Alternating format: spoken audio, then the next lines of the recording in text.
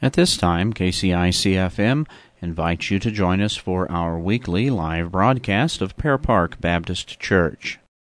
Tonight we're going to be in the book of Philippians chapter 1, and this is just a kind of a special message on this special day. And we'll get back into Zechariah, Lord willing, next week. And so here we are.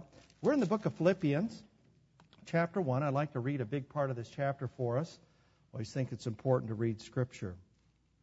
Philippians chapter 1, verse 1. Paul and Timotheus, servants of Jesus Christ, to all the saints in Christ Jesus, which are at Philippi with the bishops and deacons. Grace be to you, peace from God our Father and from the Lord Jesus Christ.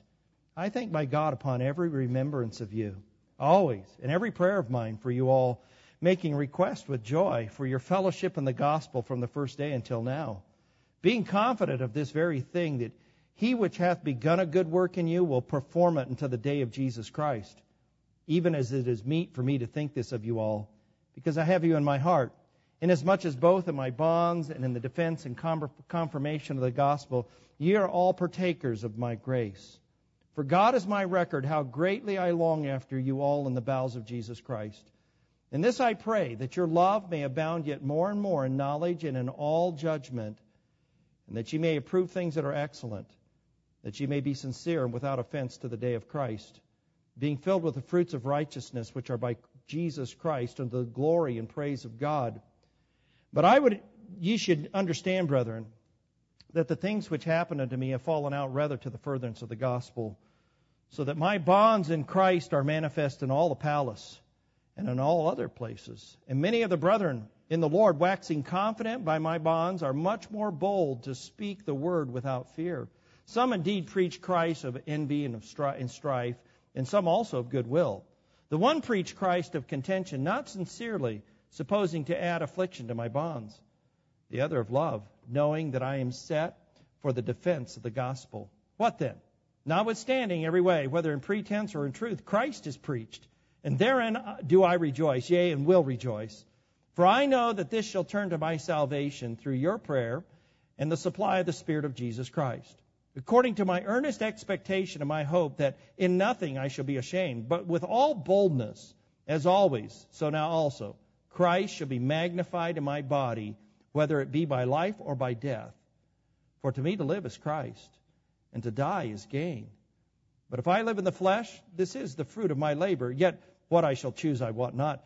For I am in a strait betwixt two, having a desire to depart and to be with Christ, which is far better. Nevertheless, to abide in the flesh is more needful for you. And having this confidence, I know that I shall abide and continue with you all for your furtherance and joy of faith, that your rejoicing may be more abundant in Jesus Christ for me by my coming to you again. Father, thank you for the passage. Lord, the book of Philippians is just a precious gem in the Word of God. Lord, it is all good, but the book of Philippians is so concentrated with the work of Christ. And I pray that as we look at it tonight, that your Holy Spirit would take each one of us, Lord, that I could be your vessel to communicate the Word of God. That these people that are sitting here would be vessels to hear, and that your Holy Spirit working with the Word of God would take effect. Lord, guard from anything that shouldn't be said, and Lord, encourage everything that should be said, and help folk to hear what they ought to hear. And so, Lord, we pray your blessing tonight on the Word of God. And I ask it in Jesus' name. Amen. There is, in this passage of Scripture, if you look in verse 6, the word confident. There is, in verse 14, the word confident. There is, in verse 25, the word confidence. I want to talk to you about confidence in Christ. You know, I reflect back, Pastor Larson came in 1974. I was right on his heels. I was just a teenager in the youth group. Well, not even in this youth group, but came to the Christian school here in 1975, October of 1975. And so I've been connected with the church really ever since then. 1980, I joined the church, and I've watched. It's a lot of years. Member here 40 years, but have been connected and watching things for longer than that, for 44 years. And I have to say this, I think things have changed over the years. I can remember coming on staff here, just the enthusiasm about the work of the Lord. I mean, there weren't very many buildings here. This building wasn't here. We had the 1950 auditorium, which is the fellowship hall now, and then we had the wing that was there, and that was it. And this building wasn't here. They did build, I think, in the late 70s, they built the Votech, what we called the Votech building. And I can remember sitting in Pastor Larson's little office, which is now my cubbyhole where I study. In that little office, we're all there knee to knee, and we're talking about things like, believe it or not, television stations and hospitals and ministry and just it was just kind of a wow, what is going on here? Started a Christian school, started a radio. The buildings were just packed with people. I can remember teaching a Sunday school class. I taught the senior high Sunday school class when I was a college student. We probably had 20 high schoolers in there, and Mr. McGinnis was teaching junior high. He had about the same over there. And then we probably had just about that many college kids. And we were all crammed over there. I mean, just things were busting out the seams. And, we did start. This church started a Christian school, started a radio station. Pastor Larson, even if you probably don't know it, but he had a television program for a number of years there. The local TV station gave him the closing at the end of the day. I think it was like 1 a.m. They would air Pastor Larson. He would go around town. People would say, "Oh, hey, I've seen you before on television." Anybody that stayed up that late. And but it was an exciting time, and it wasn't just here. The same kinds of things were happening in other churches around the country, Faith Baptist in Longmont, South Sheridan Baptist Church in Denver. And over the years, I've watched, and things aren't the same. I don't know exactly why. I would guess maybe just the effect of just the society that we live in. The advancement of technology to the point now where it's just always with us. The influence of the government schools, a heathen society, Hollywood, and all of that kind of industry, and just what kind of influences it's had. It has affected Christianity. It has affected the openness of people in a certain sense. I mean, there's still people. The fields are still white to harvest, but there's sometimes you know when you're getting into hard ground. And as a pastor, watching over these last 25 years and then the 13 years before that as a youth pastor, just watching and dealing with people, I'd have to say this, that I think things are more difficult. There was a day in Pear Park Baptist Church, and I don't say this critically, it's just a reality. There was a day where most of the families were the nuclear family, a mom, dad, and they had the children. There was no divorce. There was very few broken homes, and even a lot of the parents had a lot of Christian teaching. Maybe even were Bible college graduates, and it was there was a certain strength in the ministry because of all of that. There was a day when the majority of the people, the majority of the membership, far majority. I mean, it was almost unusual if somebody just came to one service a week. I mean, in other words, everybody came to all of the services, Sunday morning, Sunday night, and Wednesday. That's just the way it was. It was like that for many years. But I can't say it's quite like that tonight. We got a great crowd tonight. We had a great crowd this morning. I mean, it just gives me goosebumps. It's so encouraging. But it's not just Pear Park. It is this whatever you want to call it, coldness, unbelief, discouragement, if you will, has crept in to so many churches in so many places. I think about things like this. Because lawlessness will abound, the love of many will wax cold. Or, when the Lord comes back, will He find faith on the earth? Or, a passage like, there's no love for the truth. And they love pleasure rather than they love God. And they won't believe the truth. And so it's easy for pastors, it's easy for Christian workers, Sunday school teachers, people doing the ministry, and even just the folk, maybe who aren't even doing ministry much. It's easy to get discouraged. It's easy to have a certain skepticism about the work and the hand of God. Pastor Larson used a verse of Scripture this morning in Philippians chapter 2 and verse 13. It is, as it says in that passage, it is God that worketh in you, both to will and to do of His good pleasure. And to see the working of God. You can have a situation like I had just recently. Someone come to know Christ as Savior, and then a week later come and sit in my house and just tell me, you know what, I'm not sure I want to go down this road.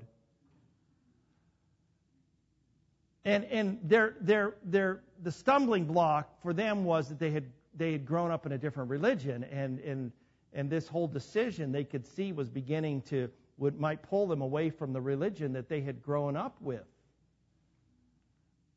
Well, don't let that discourage you.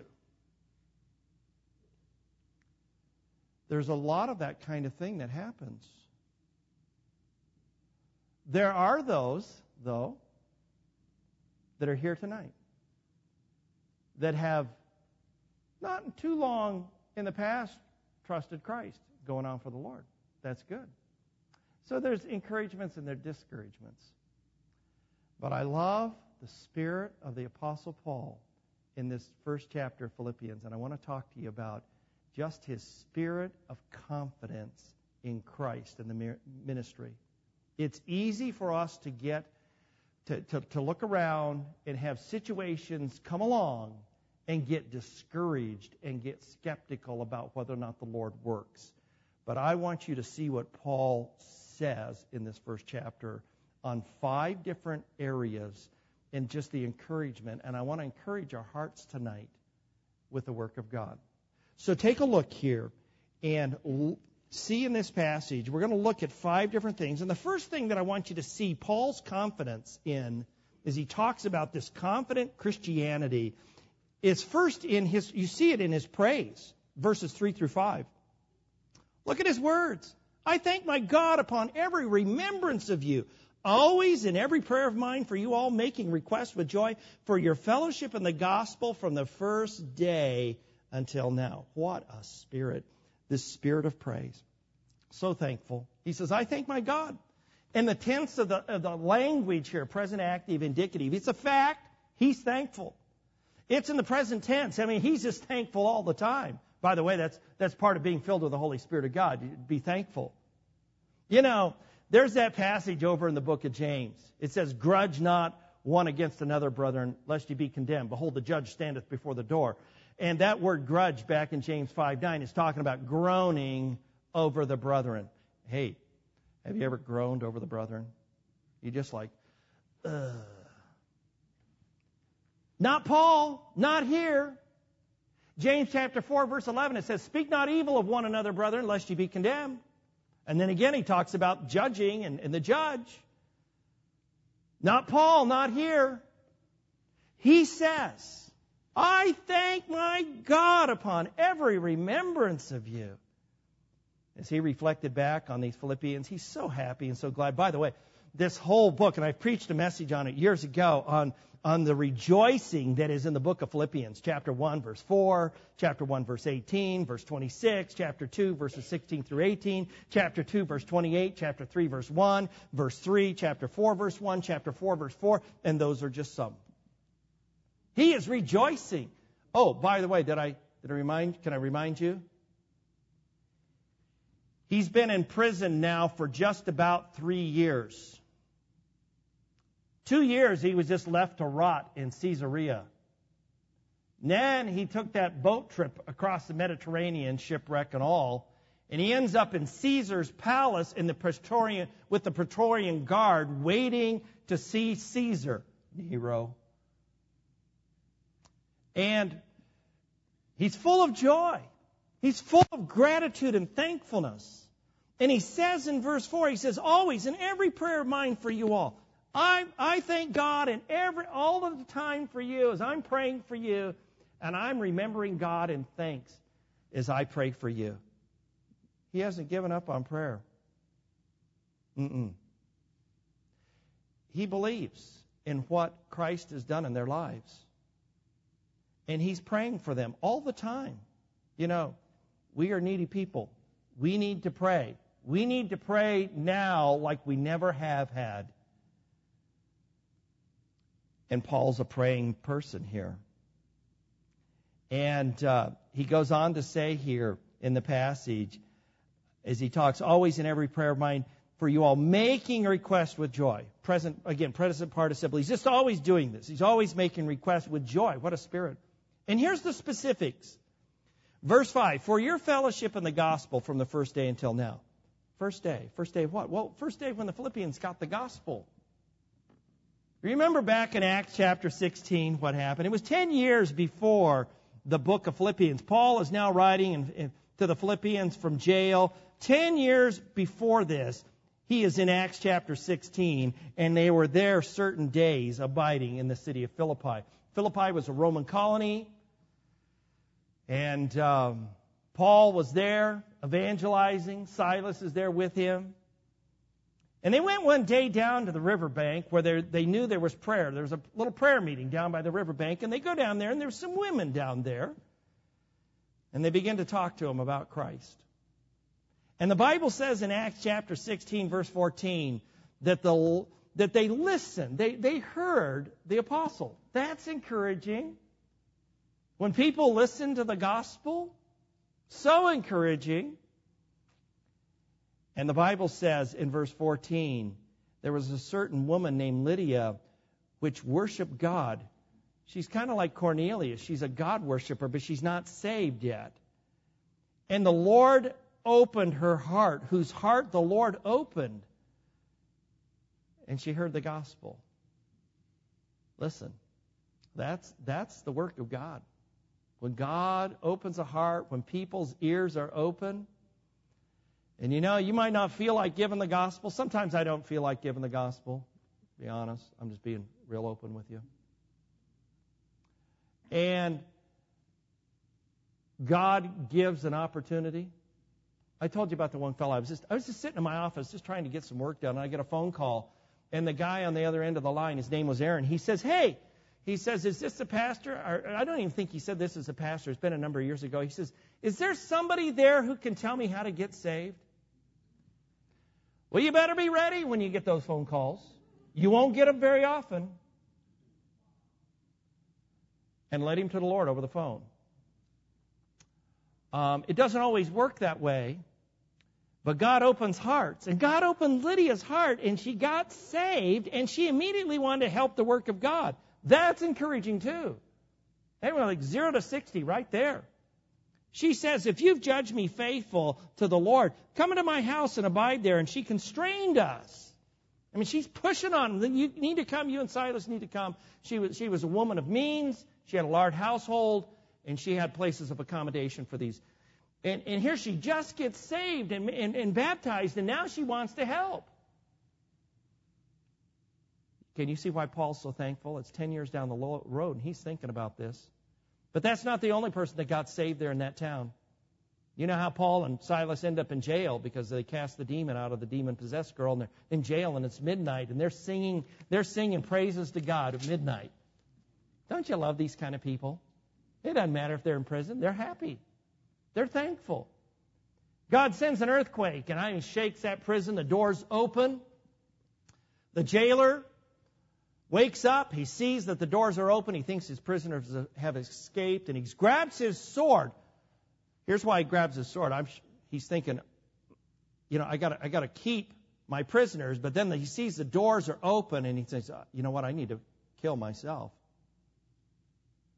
because my prisoners have escaped. He's suicidal.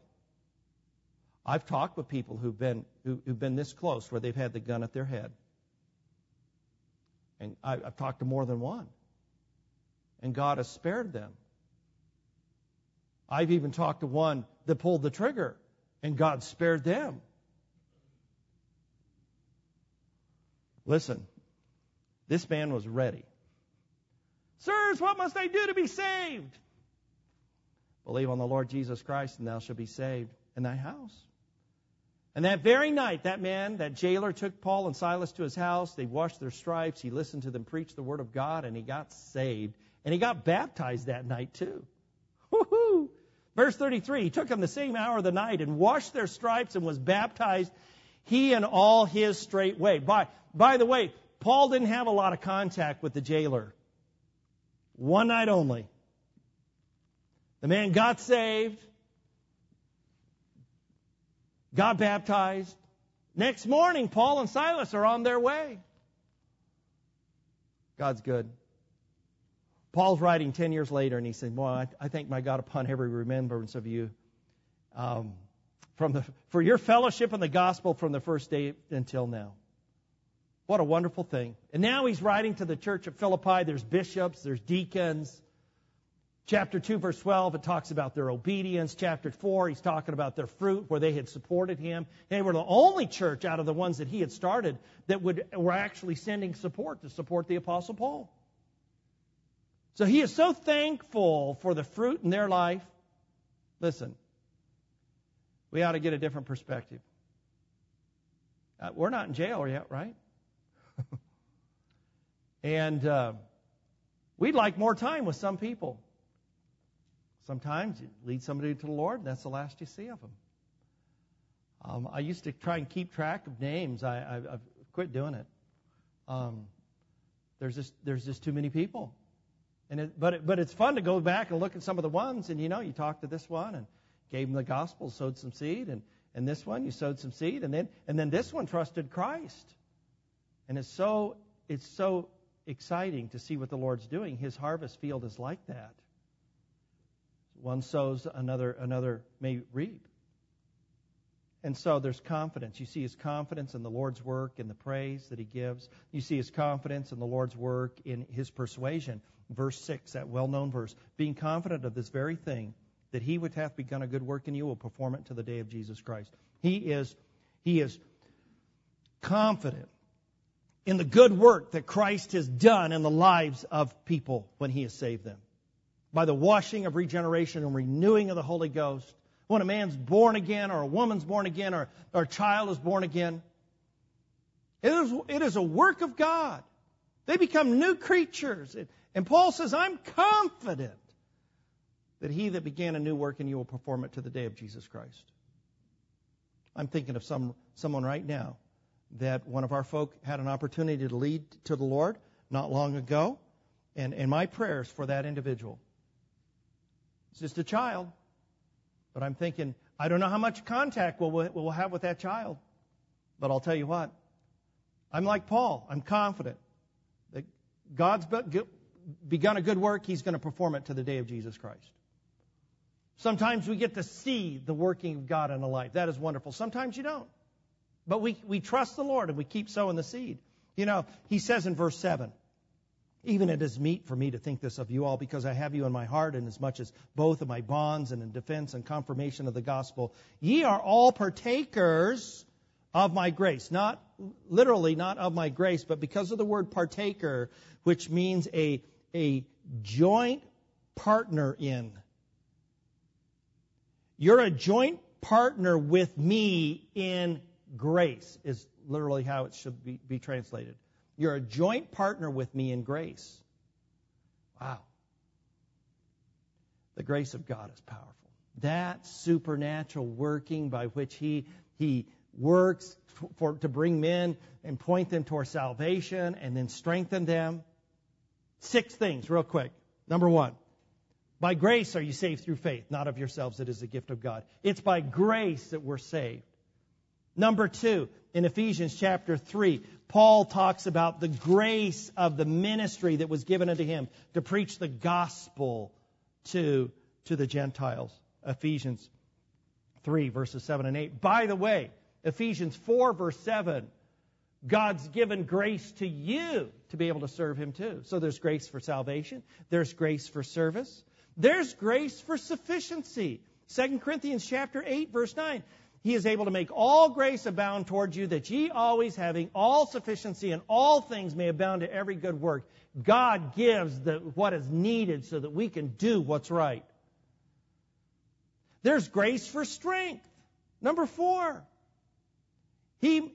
My grace is sufficient for thee, for my strength is made perfect in weakness.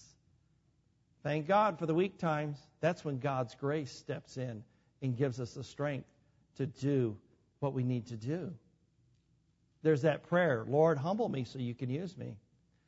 That's a hard one to pray, but listen, we want to be like Paul. Lord, I glory in my infirmities that the power of Christ may rest upon me. Grace for strength. There's grace for success. 1 Corinthians chapter 15 and verse 10, he says, by the grace of God I am what I am, but I labored more abundantly than they all. And that was by the grace of God. Grace for success. Grace for separation. Titus chapter 2, verses 11 through 14. He says, the grace of God that bringeth salvation teaches us to deny ungodliness and worldly lust and to live soberly and righteously and godly in this present world. He had confidence that Christ was going to take these people and grow them. Because the grace of God is for them too. And the grace of God does some amazing things. You know, we had the jail ministry representative. Sergeant Roundtree was here. A couple of chaplains that were here. And one of the dear ladies that works with, that is filled in now and taking care of some of the ladies that Francis took care of in the jail, and the Larsons took care of the jail, Francis and Pastor. You know, the jail work is, there's a certain side of it that's you could be very skeptical and discouraged about. But there is the work of Christ that is taking place in the hearts and lives of those people. And we can't see the whole big picture. We ought to be like the Apostle Paul, that we are confident that what the Lord has begun, He's going to finish unto the day of Jesus Christ. And even with that neighbor, I'm still encouraged. I know if he made a genuine trust in Jesus Christ, God's going to work in his life. I know that little child, whether or not we see that child anymore, that God can do a work and work in that child's life. I know that young person up at camp that just recently trusted Christ, if they made a genuine decision for Jesus Christ, that work is going to be completed in his day. And some of you sitting here, Christ, all of you sitting here, Christ is still working in our hearts. So, confidence not only in the persuasion that he has, he's persuaded that what Christ will do, but confidence in his praying. You see the confidence in his praying. Verse 8. God is my record, how greatly I long after you all in the bowels of Jesus Christ. By the way, the basis for his praying is his affection for these people. Greatly yearning for them, greatly yearning upon them, just loving these people. So he prays for them. In the bowels of Jesus Christ, his heart of Christ for these people. Back in the book of Ephesians, when Paul saw the Ephesians, that they had faith and love, he started praying for them. Listen, when we see Christ doing a work in people's lives, it ought to motivate us to pray. Don't give up on prayer. You look in this passage, verse 9. This I pray, that your love may abound yet more and more in knowledge and all judgment. His praying's on an assumption that they love Christ. You love Christ? Well, what about that new believer? You think they love Christ? Well, if they really understood what Christ did for them, you bet they do. You know, prayer for the believers, for the saints, for the new believers is like watering a plant. We used to have live plants in the church. And every lady in this church, I think, that had a green thumb wanted to go water those plants, make sure they were being taken care of. And we just were having a hard time with that. We were having water puddles everywhere, and then, yellow leaves and the whole works. And so we got plastic plants. I'm sorry. I like real plants myself. I have real plants at home. My wife takes care of them. I don't. But, if we were all plastic plants, yeah, there's no need for prayer. You don't need to water them. But listen, when a person trusts Christ, there's life. There's a need for prayer. And Paul prays for these people, just like Epaphras does over in chapter 4 of Colossians. He says he's always praying for the Colossians that they would stand perfect and complete in all the will of God. We ought to always be praying for one another. There is a need to pray. We ought to be praying for one another, that they would grow in the things of the Lord. His prayer is based on an assumption that they love God, and on the appeal that they would grow in knowledge, in love, and in knowledge, and in discernment, and make right decisions, that Jesus Christ would be seen in their lives. None of us are perfect.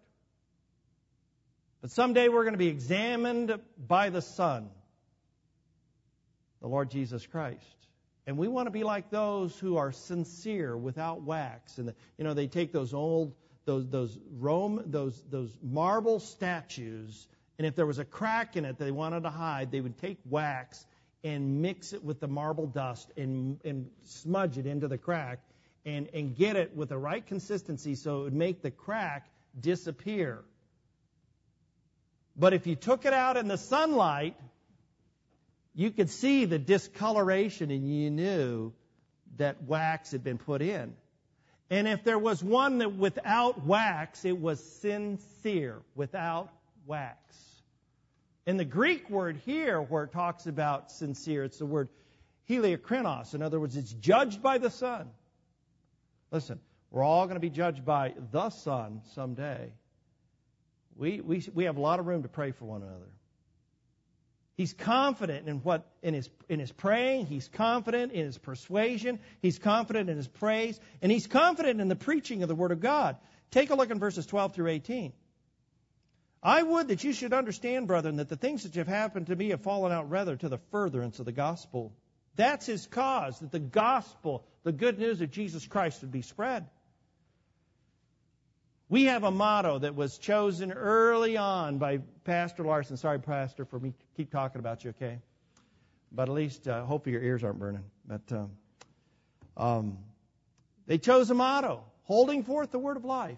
Comes right out of Philippians chapter 4 or chapter 2, verse 16. Why is that such an important motto? Because it's the word of Christ. It's the gospel that saves people. It's the words of life that people need to hear. It's not your persuasiveness. It's the word of life that makes a difference. Get them the word. It's like somebody, falls over a boat and they're drowning. Help! I need a lifesaver. Somebody throw me something. Here, let me give you a Pepsi, buddy. No, I don't need a Pepsi. I need a lifesaver.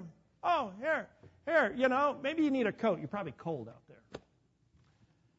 And we seem to want to throw people everything but the Word, the gospel. They just need Scripture. The Word of life is what will save them. Holding forth the Word of life. Paul didn't back off of that. He wanted to further the gospel. He wanted to get the Word out. Verse 14, they speak the word boldly. That's his cause. There were some conflicts with it.